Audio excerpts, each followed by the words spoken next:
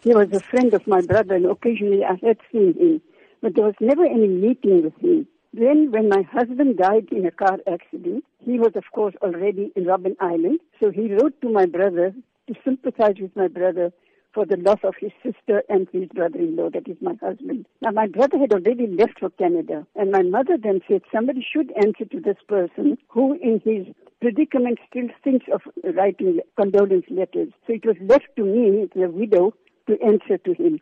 And when I answered, I just wrote at the bottom, is there anything we can do for you? Then after a month or so, a letter came from him, the first one to that, thanking me. And when he replied back, then of course, it just started the correspondence. Yeah. Tell me about that correspondence, that back and forth for over 10 years with this man that was in the struggles, that was in jail at that time, that was branded by many as even a terrorist. How did that friendship develop? Right from the beginning, I knew that prisoners' letters are heavily censored.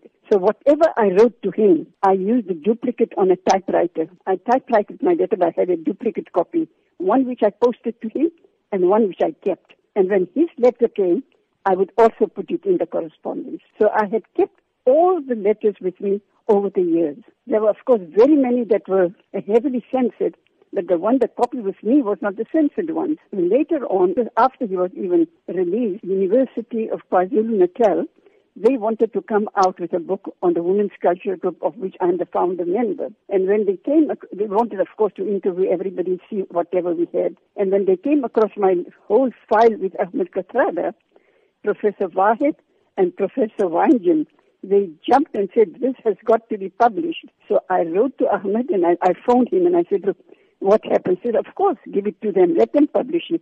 So we gave it to them and they had it published. So tell me about the first time then that you got to meet Mr. Kathrada in person after having corresponded for 10 years with letters. There was a wedding in Cape Town when he was 7 or 8 years in jail, and I attended the wedding. And from the wedding, the friends in Cape Town had already arranged for me to meet him during that week. So I and my son went to meet him in Robben Island. And when I saw him coming up, I looked at him, all along, I had thought it was a young student.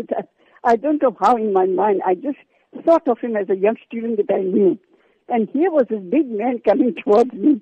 So I blurted out, I said, oh my God, there is a big man that I've been corresponding with. And this is the first time that I met him, but it was such a lovely meeting. He was so calm and collected. I was the excited one, but he was gracefully calm, really. And that was the first time I met him. After that, of course, I met him quite a few times after his release, and I've been in good touch with him. Tell me about the letters itself. Were there any letters or any parts of any of the letters that just stuck with you, that struck a chord that you remember even now? Oh, yes, I remember the letters very much because the things that were of common interest, like Urdu poetry, all our old writers, the Islamic writers and so on. Of course, he was not very religious, and I can understand his position. So whenever I wrote something about religion, I had to sort of put it very mildly, not for him to think that, I'm trying to push something down his throat. So all that, and he would reply very gracefully.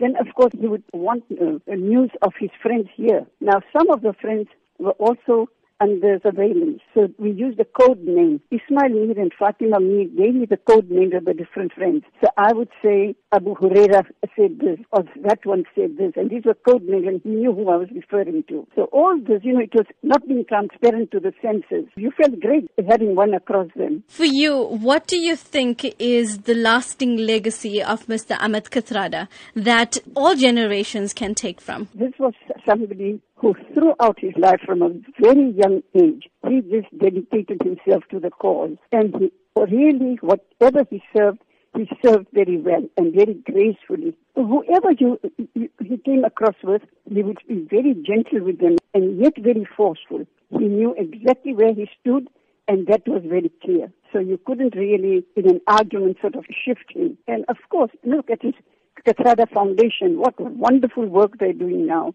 He is still very much needed.